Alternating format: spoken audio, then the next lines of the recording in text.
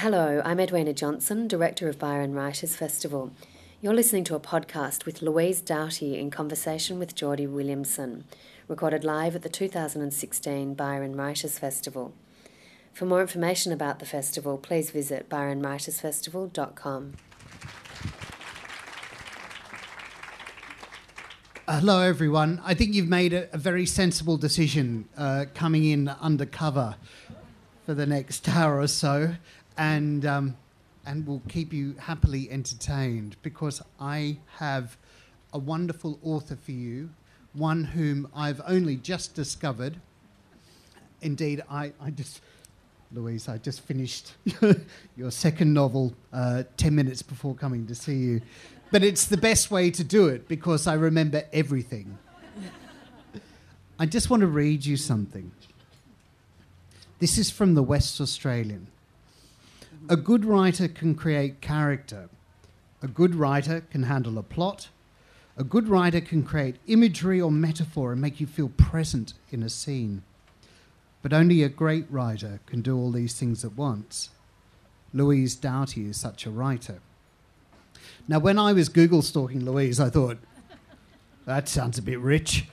But having finished Dark Water, I have to wholeheartedly agree. She is a revelation to me, someone who has managed the impossible task of maintaining the kind of suspense and atmosphere of a genre writer. But these are not genre titles. They are works of high literature. And she's written 8 of them. The first in 1995. Louise grew up in the smallest county in England. She went to the University of East Anglia for her master's, where she was taught by Malcolm Bradbury and Angela Carter. And she spent many years as a temp in London, which I have to say, having temp myself for some time in London, I know that I can understand why black comedy would emerge out of that experience, which was the nature of her first novel, I should say. And it was really with Apple Tree Yard, which was published, 3 years ago, although you've been shortlisted for numerous prizes in the interim, so you've had many success d'estemes, but it was with Apple Tree Yard 3 years ago now that Louise took off. And I'm going to open by asking our author to read from her most recent novel to give you a sense of what I've been trying and failing to express. The only way you're going to understand it is by hearing it from the author's mouth. Thank you. Can everybody hear me okay? I'm all right on the microphone. Good. Blackwater, it's my 8th novel. That still seems to me a somewhat extraordinary sentence, really. It is 21 years, 1995, since I published my first book, Crazy Paving. And I still feel like the kind of new kid on the block, publishing her first novel with each book. And it's a constant surprise to me that I'm now at the stage of being established enough to be invited all the way around the world to amazing festivals like these. So thank you very much to Geordie, but also to all the organisers at Byron. I have to say, I promise I'm not just trying to suck up to you, but Australian audiences are the best in the world. True, it's true. I've been to festivals all over the world now over the last 21 years, and I always say yes to the Australian festivals because they have the best audiences. Not the greatest weather, it has to be said, for some. But I feel right at home. We're trying to replicate Glastonbury. It is. It's just like it's like summer in the UK every year. So I'm going to read a bit from Blackwater. It was only published last month, so I've not done many readings for it yet, and I've never read this section before. But just to set it up before I start, Blackwater opens with a man who called Harper, although that's not his real name, as you find out during the course of the book, lying awake in a hut in rural Bali, halfway up a hillside in a valley above the Ayong River. He's lying awake and he's listening to the rain on the roof, so I hope you're impressed that I put the sound effects on for this reading. There's a gecko on the roof above him. There's monkeys scrambling across the veranda. And he's mortally afraid. You don't know who he is or why he's there, but he's convinced that men with machetes are going to come and kill him. He's convinced that his life is in great danger. As the novel progresses, you come to wonder whether that is indeed the case, whether men with machetes are going to come and kill Harper, or whether because of events in his past, he's paranoid. And what emerges during the course of the book is that what Harper is really afraid of is not something that is going to happen to him, it's something that he himself has done. It is the ghosts of his past that are going to come and get him. And it turns out that he was in Indonesia 30 years previously during the massacres of 1965. And the thing that he did during that time is the thing that's haunting him. And it's the ghost of that he's truly afraid of. But in this section that I'm going to read, it's very early on in the first chapter.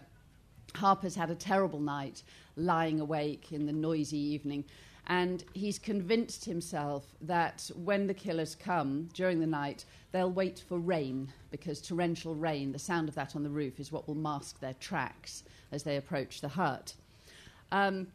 He wakes up in the morning after a very bad night's sleep, and he goes down to the river. He wanders down the sort of steep valley side, and he decides to write a letter to his ex-wife back in Amsterdam, although he's not quite sure what he's going to write, and in fact he never sends the letter. He burns it later on in the book.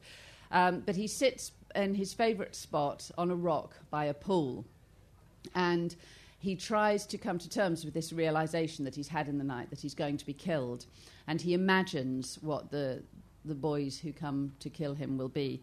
He's convinced that they're boys, they will be boys, and there's a running theme throughout the book of masculinity. There's a fantastic quote from an American historian and writer called Claiborne Carson of the King Institute, where an American friend of mine once saw a reading he did where he asked him, what's the biggest threat to world peace? And Claiborne Carson replied, young men. Young men between the ages of 18 and 25, particularly if they are unemployed, unmarried, and don't own property. Take them out of the picture, you have world peace. It's a rather sobering thought. And, of course, Harper, when he was in Indonesia and did a very terrible thing, was a young man very much caught up in a time of violence. But he's now come back to Indonesia as an older man. He's in his 50s now, and he's reflecting on his younger self. So that's one of the running themes of the book. The other thing it's useful to know in this passage is that Harper's mixed race. He has a Dutch mother and an Indo, a mixed race Dutch-Indonesian father who was killed by the Japanese during the Second World War before Harper was born, when his mother was pregnant. And Harper himself was born in a Japanese internment camp on the island of Sulawesi to his Dutch mother. So that's his background. And the themes of him being mixed race sort of echo throughout the book. So this is Harper sitting on the rock by the side of the river, thinking about what he believes is going to happen to him. He could picture the procession that would come up the side of the valley in the night. They would pass this very spot. He was fairly sure they would come this way because the river path led directly to the edge of town. It will be night, of course, he thought, a moonless night. They will wait for rain to mask their tracks. They will come along the path, walking in silence, the rushing of the river and the downpour on the leaves loud in their ears. Before they begin the climb up the steep side of the valley, they will pause for a kretek, crouching down beneath the large leaves of a tree for shelter, sharing one perhaps, because they have no money and have to steal cigarettes from their fathers and uncles, something they do without compunction. Their fathers and uncles have never spoken to them about what happened before, so they believe, like all youths, that they have invented bravado. Their fathers and uncles seem like foolish old men to them. Perhaps, as they crouch and smoke, the water dripping down their necks, there will be some giggling, the kind of cold giggling that boys do before they transgress, the kind he remembered himself doing as he bullied the smaller boys at school.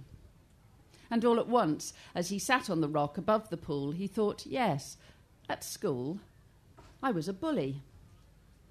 He had thought he was defending himself, but actually he was a bully.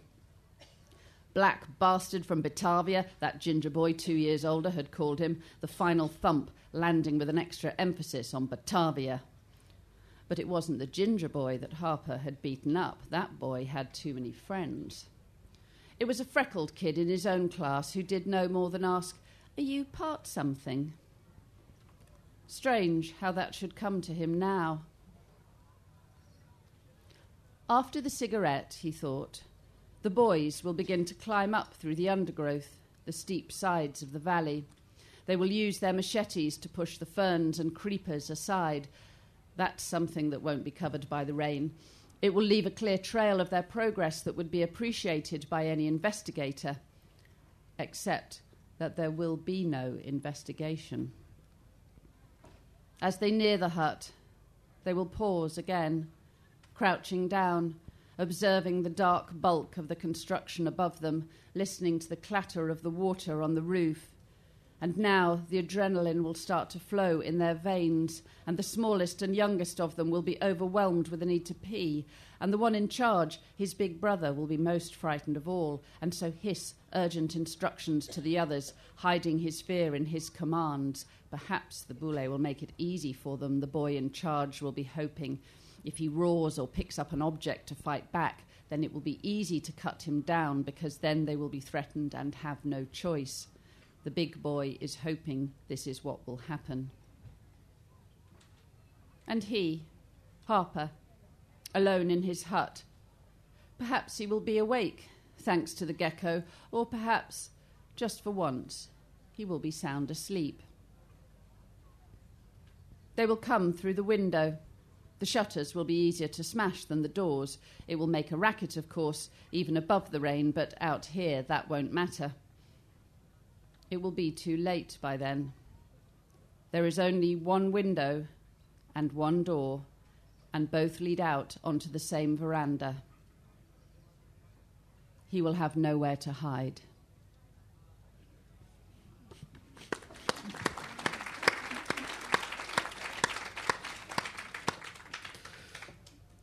Gentlemen, one of the uncomfortable experiences of reading Louise's novels is that she has our number. And as you... in fact, there was a passage from Apple Tree Yard that I had to photograph this morning at breakfast and send to my wife. And it was about the ways in which women are deemed to be opted in to family life and all the obligations, domestic or otherwise, that arise from it. And men are only opt-in when required. It was posed in much more elegant language than that. So I took a photo of it, sent it to my wife and said, is this how you feel? Within a moment, my phone beeped. She said, hole in one. But reading that passage and thinking about all of the other instances that rhyme with it throughout the book, and indeed through Apple Tree Yard as well, I see you as a kind of anthropologist of gender, or maybe even, God help me, a zoologist of gender. But you're very interested. It's a finely poised thing. You're very interested in men.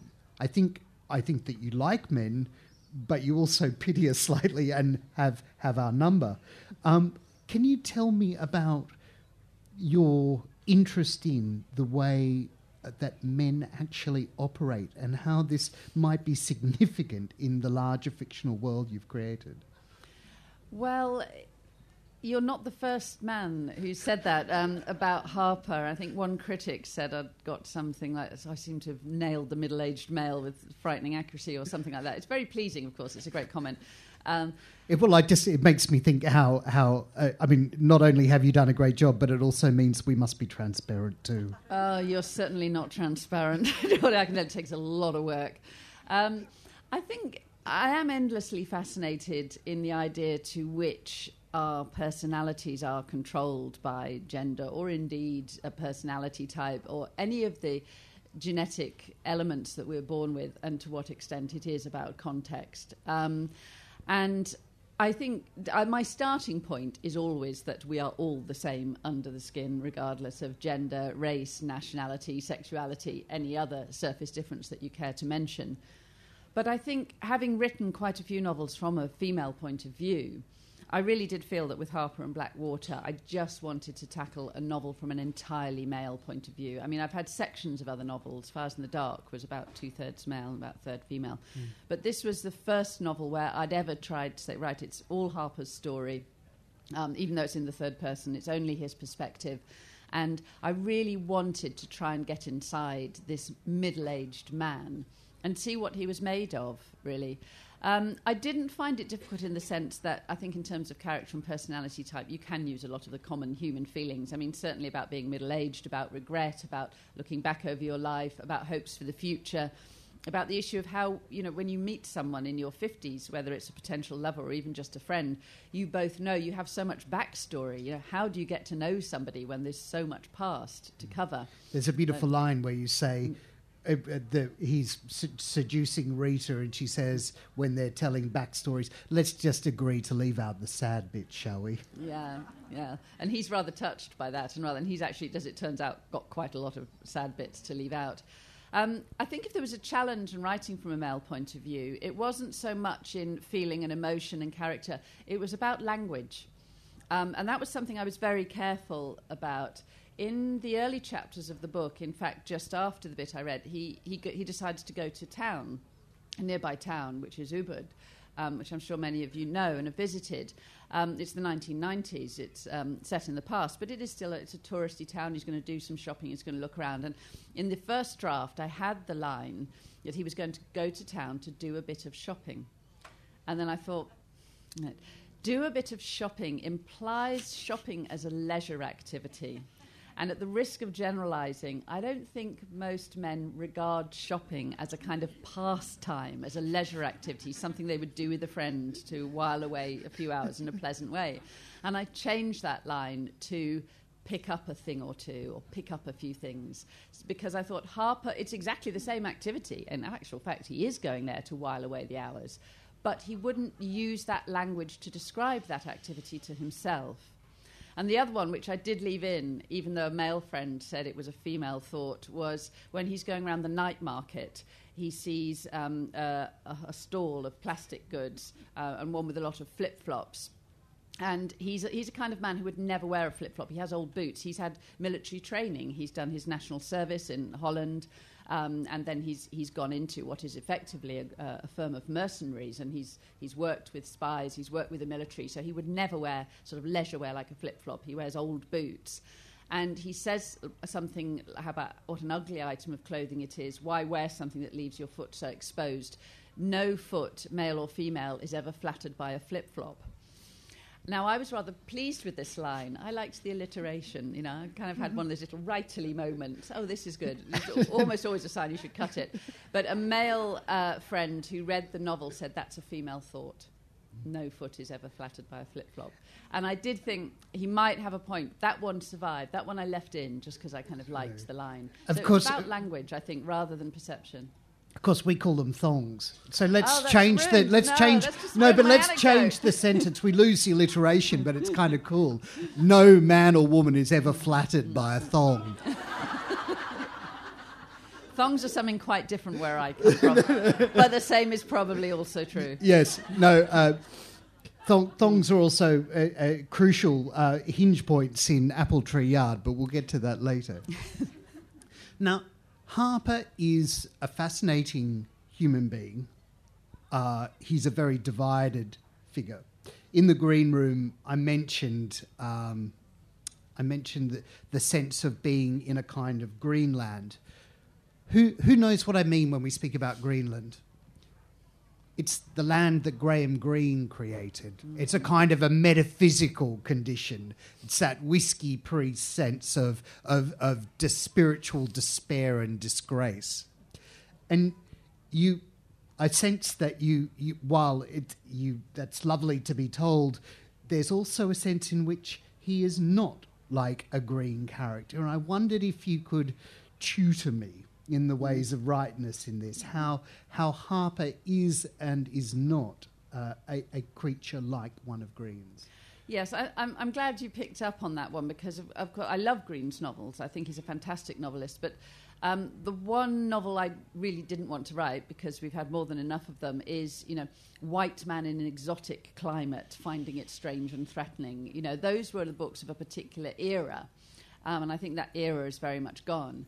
At the same time, I didn't have the life experience to write from the point of view of an Indonesian person. I think you can write from the point of view of a foreign nationality, but I think you have to spend many years and live in a country if you're really going to get under the skin of the way people think and feel and the nuances of language. And I've only been to Indonesia 3 times. I just didn't have that level of experience and understanding of it.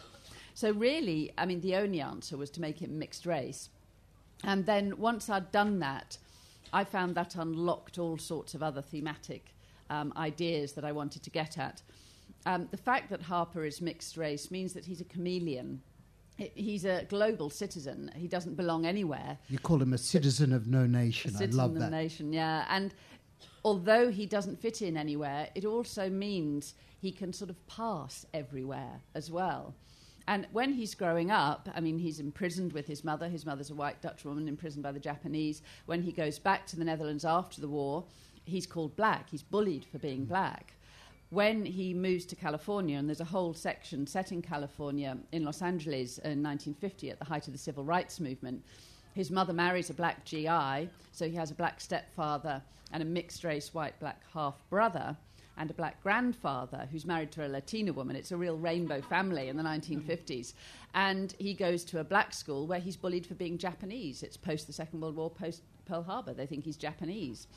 And there is a line in the book where he says when he goes to Indonesia, the further east he flies, the whiter he becomes. Because at the point the novel opens in 1998, he's working for a large, powerful organisation with hard dollars, and the manservant who looks after him in his hut regards him as white. And it was very interesting for me to play with the idea of a man being a chameleon, because it's caused a lot of problems for him, but it's also what's made him very good at his job, because he is a man who has to slip in and out of society. And in Jakarta in 1965, he's going in undercover, dressed in a sarong, and taking part in street demonstrations. When he goes to a Western hotel, he takes off the sarong, he puts on a white shirt and loose trousers and a Panama hat and says ciao to the doorman. They all think he's Italian. And there's a line where he says everybody loves Italians because they're really hopeless at invading other countries, which is true. Lots of people pretend to be Italian. It was a gift, really, as a novelist, to have a character like that, who had this kind of shapeshifter quality.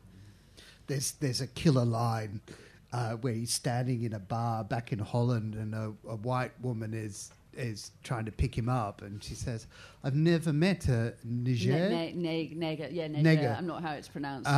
Before, would you like to come to a party with me later on? I've got people who would love to meet you. And he said, "No thanks, I've met enough white people." Yeah. But we talk about his the ways in which he's poised and almost opportunistic in strong ways. He's not a victim necessarily of his mixed race background. He uses it to his advantage. But another aspect of his of who he is his age, and this sense of a man in his 50s who has. And I don't want to give too much away, but his life, which is only you really make us work. We're given dribs and drabs, and every part is more horrible than the last, quite frankly. But there's this sense that he's reached a certain point. And I think of the narrator of Apple Tree Yard. I think of Harper, and I think you are a laureate of the middle age. And I'm going to have that on the paper. I know. What a killer blurb. Yeah. Sales will plummet.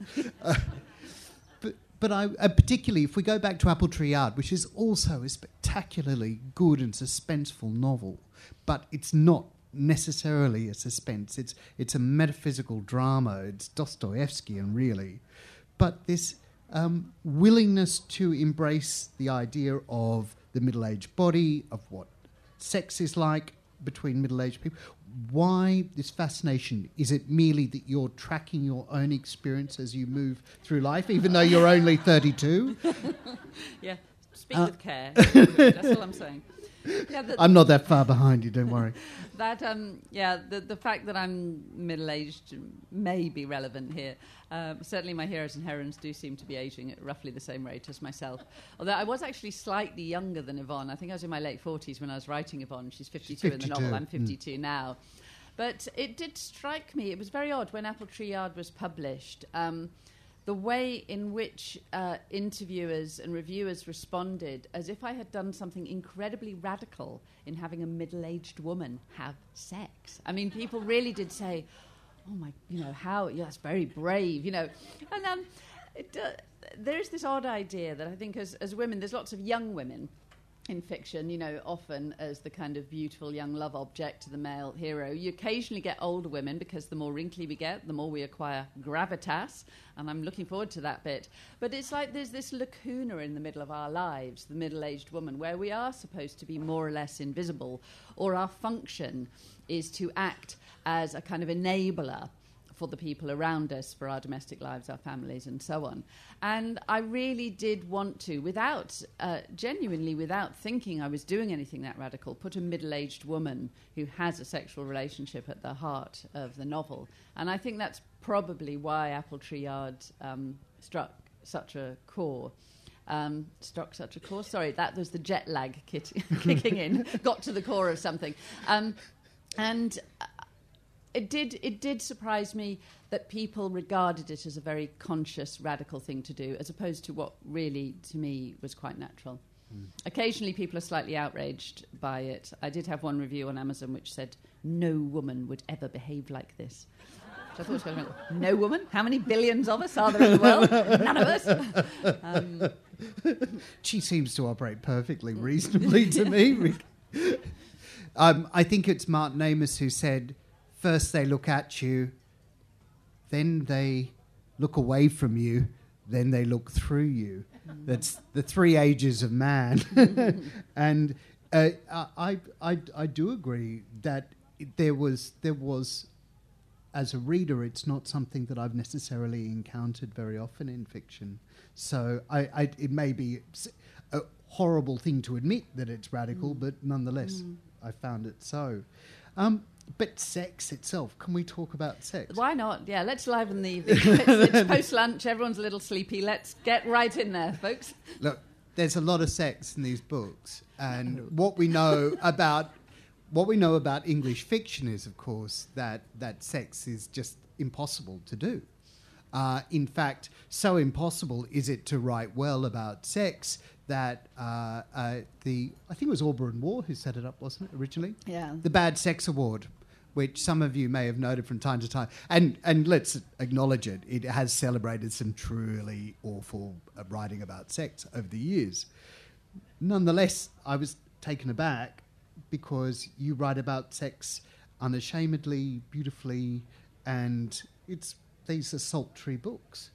Well, Apple Tree Yard is. I mean, there isn't really that much sex in But this Black is very, yes, Water, it's very... But there is a sexual encounter early on. But it's sort of gentle, it's not, it's dealt with in interesting ways. Yeah. I'm a bit more blunt in Apple Tree Yard, I think we can safely say. I mean, the tricky thing with Apple Tree Yard, for those of you who don't know the book, it's about a scientist called Yvonne, and as it opens, you find her on the witness stand at the Old Bailey, and she's on trial herself. She's giving witness in her own trial, and you don't know why she's there or what she's done, but you know that it's her lover in the dock and not her husband, and you know that she's about to be caught out in a very damaging lie. She's about to be exposed. And the novel then goes back, and chapter 1 goes back to the beginning of an affair she has had, and she's giving evidence one day to a House of Commons Select Committee. She's a very sort of high-achieving research scientist, and she meets a man in the corridor and has what I believe is colloquially known as a knee trembler with him in the chapel, the crypt chapel of St Mary Undercroft, underneath the Great Hall in the Palace of Westminster. And Now, it's a high-risk thing to do because it is obviously, well, I mean, also to write about, but it's a high-risk thing to write about because if you do that in your first chapter, I knew that Yvonne was doing something out of character. And as you read on in the novel, you realise that actually the whole point of this is that all her life, Yvonne has done the right thing. She's been a good wife and mother. She's recycled. She's done everything she's supposed to do. And then she gets this one unexpected offer that comes from nowhere, and she completely steps out of character and does something she had never believed herself capable of.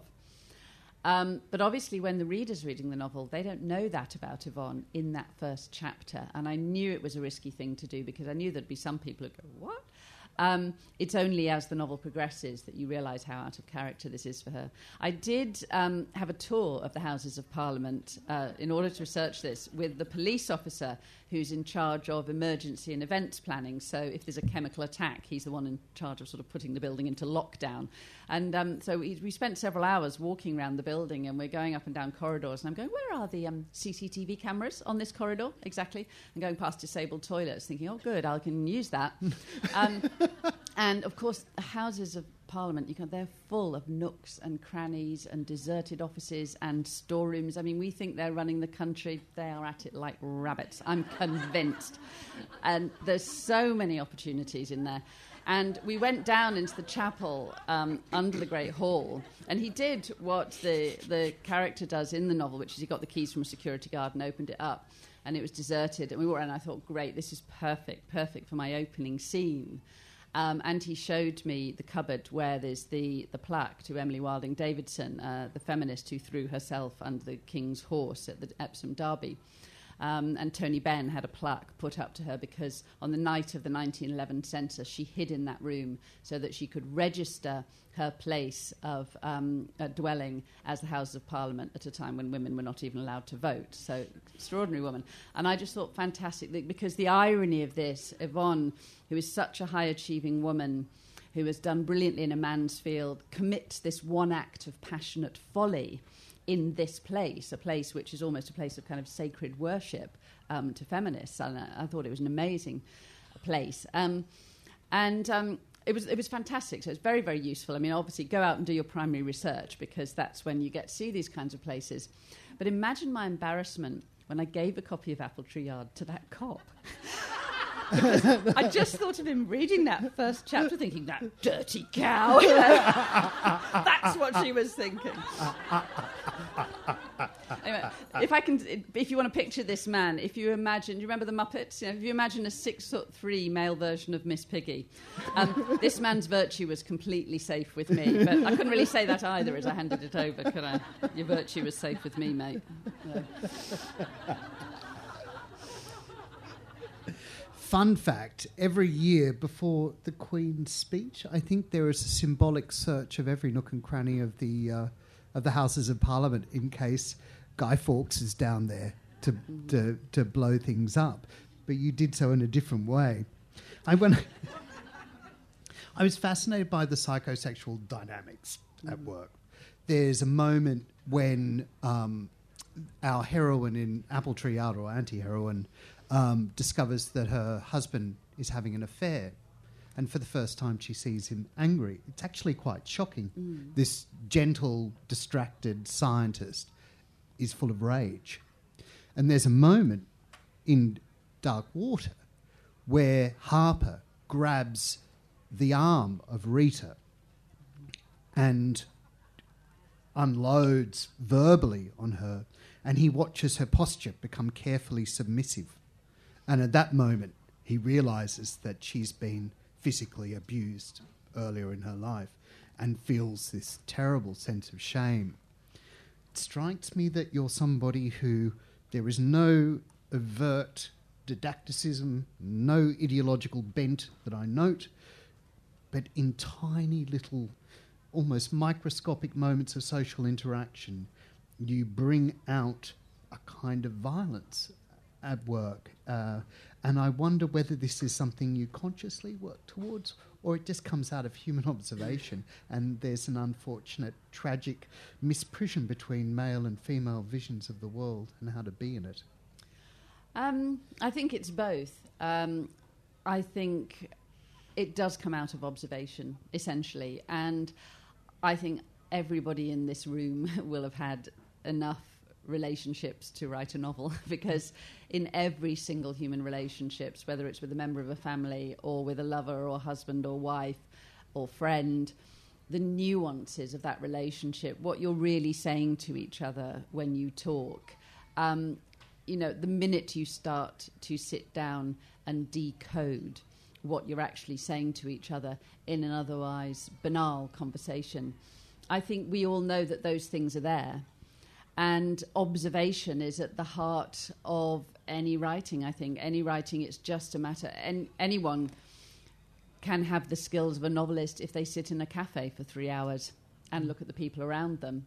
And if you look at the people on the table next to you and just listen to what they're saying and try and work out how they really feel about each other, you'll get it in 10 minutes flat. So I think it is about being an observer, and a forensic observer, I think, and possibly a bit of a spy. I mean, this is an interesting point you raised, though. We mentioned Graham Greene before. What does Greene say? That the true writer must have a splinter of ice in the heart. But I don't feel that you necessarily have a splinter of ice. You're forensic, yes, but there's empathy there as well. Do you think that this is also a difference in perspective based on gender? I'm not sure that is necessarily to do with gender, in the sense that I think all writers have to be essentially empathetic. I mean, I think Greene was kind of loading it on a bit there, because he probably quite liked the idea of himself being a man with a splinter of ice in his heart. I think that anybody with a splinter of ice in their heart can make the observation, but if you're going to write like Graham Greene, you have to have the empathy. And I think that's where the greatness of his work comes from. I mean, I reread some Greene a couple of years ago, and it's very interesting to read him and think, what does make this person a great writer? Because I think he is ineluctably a great writer. And quite often with great writers, it's the overt beauty of their prose. It's the way that they throw a sentence, and they do it so beautifully, and it's spinning on the potter's wheel, and they just make it into something gorgeous. But Graham Greene doesn't have those beautiful sentences in a very obvious way. His prose is quite transparent. It's a window through which you see his story. But I think what makes him great is the level of observation, of human character, whether it's Pinky in Brighton Rock or whether it's the narrator in The End of the Affair. You feel that these people really exist. You feel you just walked past them in the street and you saw them and you're real. And that's such an instinctive gift. I think that all great writers like Greene have that on some level. I think he was trying to play the hard man with that splinter of ice quote, actually. When you read Appletree Yard and Dark Water, what you'll discover is that a major character in each is not actually a living, sentient creature, but a place. In the case of Appletree Yard, it's London, and London described in a kind of microscopic detail. I think we have to go back to, London Fields or Mrs. Dalloway before you get to a novel that is so... not Mrs. Dalloway. Yes, Mrs. Dalloway. Which is so located and so grounded in place. And Dark Water, well, the dark water of the title refers to a canal, the dark canal water. It's a really lovely, terrible image. But it is Indonesia, again, that seems to become a character in the novel. To what degree is the architecture and tone of your work determined by the setting? Well, very much so, and I'm glad you noticed that, because I've worked really hard on those bits. Appletree Yard, I've lived there in London for 30 years now, so it's something I know very well, but I did get the title when I walked past a real apple tree yard. It's in St James's, it's exactly where it's described in the book, and I just walked past it, and that phrase just stuck in my head. In fact, I did notice on Twitter last year that somebody was doing walking tours literary walking tours around London, and they were doing an apple tree yard tour, and they were going around Westminster and the Houses of Parliament and the Old Bailey and Apple Tree Yard itself. And I did tweet them. I did say, what are you going to do with your customers when you get to Apple Tree Yard? Are you going to pair them off and send them down the alleyway? Anyway, they never responded, so clearly they didn't think it was very funny. But in a way, that was an easy one, because I walked around what has become my adopted hometown, and I just had to get the bus into town. Indonesia, I chose to write a whole novel set in a long-haul destination when I had 2 school-aged children. I must have been nuts, really. I realised once it was too late to back out that it was crazy to be setting this whole novel in a country that was so far away from my own. There's a certain amount of research you can do online, obviously, certainly in terms of facts, the facts of a country's history. You can do plenty of that. But there's something you can only get by getting on a plane and getting there. And it's the smells, the sounds, the atmosphere, that sort of nebulous quality that you get in the air, the combination of all those things. You can really only get that by visiting the territory of your novel. There's no substitute for that. And that's what I did have to do with Blackwater. I should say these are not just about place. They're also about time. And one of the glorious and infuriating things about Louise's novels is they make time into a kind of a field of suspense. You don't get all the information at the right time. You get it when Louise wants you to have it. And I think that that's definitely what draws you through. But I was struck by the sophistication and complexity of the time schemes that you use in both novels. Has this something you've developed over time? Is it hard to manipulate time as a novelist? It's really, really hard. I think it's the hardest thing you can do. And, I mean, Apple Tree Yard in particular, at least Blackwater has a frame, which is it begins in 1998. It goes back into Harper's past. He's born in 1942. And then at least it moves consecutively forward to 1965, and then it comes around full circle to 1998 again. That's relatively simple in comparison with what Apple Tree Yard does, because Apple Tree Yard begins with Yvonne on trial in the prologue.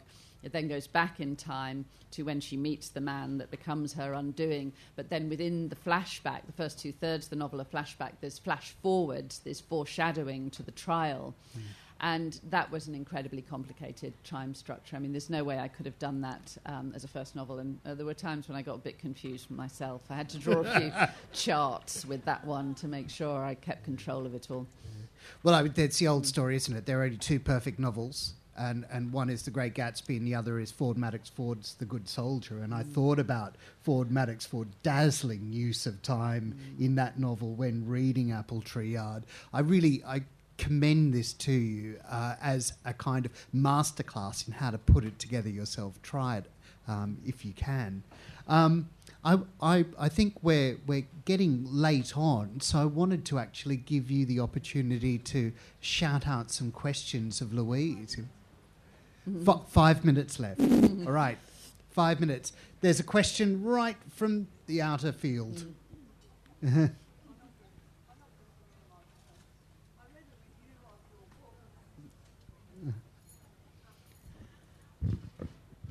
Hi, I read a review of your book in the Sydney Morning Herald about Blackwater, where you said that the British do not have an imagination of Indonesia because there was no background. I don't. Maybe I'm picking a bone here, but Britain actually ran Indonesia for a while, about during the time when the Dutch were busy fighting wars on the other side of the world, and I've forgotten his name now, but the guy who founded Penang was actually asked to come to Indonesia, early 1800s, and it's not for nothing that Jalan Malioboro in Yogyakarta really comes from the word Marlborough, the Duke of Marlborough, and not the cigarette. So I'll be really interested to read your book, and I'm glad that you actually made the effort to go there because quite a few people write about Indonesia and particularly Bali who've never been there really. Yeah. There's certainly a huge amount of ignorance in British culture about Indonesia. There's no doubt about that. There's a huge amount of ignorance in Australian culture about Indonesia. I can't believe anybody is as ignorant as we are in the UK. But just to respond to that statement, I think that the fair point to make is that there is a kind of an imagination of imperium in English culture, and at the top of the pyramid is India, of course, the jewel in the crown.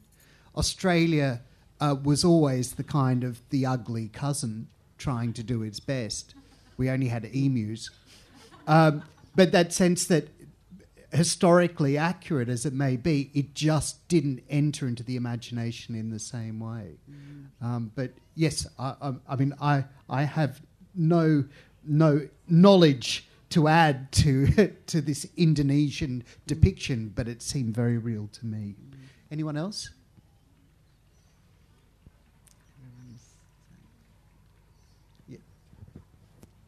Sorry, this is not a particularly interesting question. I just wanted to ask, as a novice, I haven't actually read any of your works yet, but as a definitive book to start with, what would you recommend? Because I've been intrigued hearing about the works and coming from England myself. I'm really curious at where to start, really, I suppose. That's a tricky one to ask me, really. We should ask Geordie. I mean, Apple... Start with Crazy Paving, work your way forward. No, don't start. Skip the first three. Early work. Slightly embarrassed, they're still in print. I mean, I hit my stride with my fourth novel, which is Fires in the Dark, which is a historical novel. It's a Holocaust novel. It's set during the Second World War. My fifth novel, Stone Cradle, is also a historical novel. That's my family history. I tend to go all over the place a bit, so I'd probably need to know a bit more about your personal preferences to know where to suggest you start. But Apple Tree Yard was the first book of mine. It was the first one that was a bestseller. It's novel number 7. It was the one that seemed to most strike a chord with a wide readership. Obviously, you always have a sort of certain fondness for the one that's just come out, Blackwater, because that's the one that you're really hoping to get out there. And I think that Blackwater is possibly my most sophisticated and in many ways, I'm not sure how to use it, but the most literary. I don't know. I mean, that's a very loaded word. Apple Tree Yard is the one that's a kind of racier read in some ways. In terms of personal preference, on my point of view, I have a real fondness for Stone Cradle, the fifth one, because that's about my family ancestry. So I have a kind of emotional attachment to that, but that doesn't necessarily mean it's the one you should start with. I think that's where I'll start then. Okay. We have, I think we have one more, and we'll make it very quick.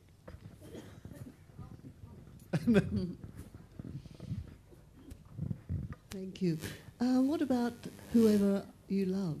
Whatever you love. You haven't mentioned that. I thought it was brilliant. I couldn't put it down. Thank you. It's very nice of you to say so. I mean, Whatever You Love was the one that was shortlisted for the Costa Prize and longlisted for the Orange, and that was certainly the one that stepped me up a bit. The first 5, I was sort of reasonably well reviewed and didn't sell awfully well, and then Whatever You Love took me up a step, and then Apple Tree Yard a bit further.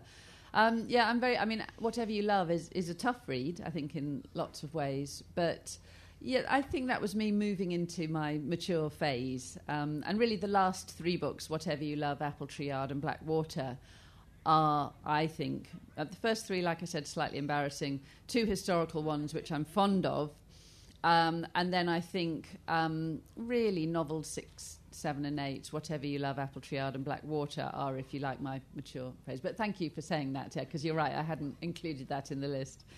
And it took Graham Greene that many novels to get going as well. So I think we can say with some degree of confidence that Louise is only just building up a head of steam. So I'll be really excited to see what you publish next.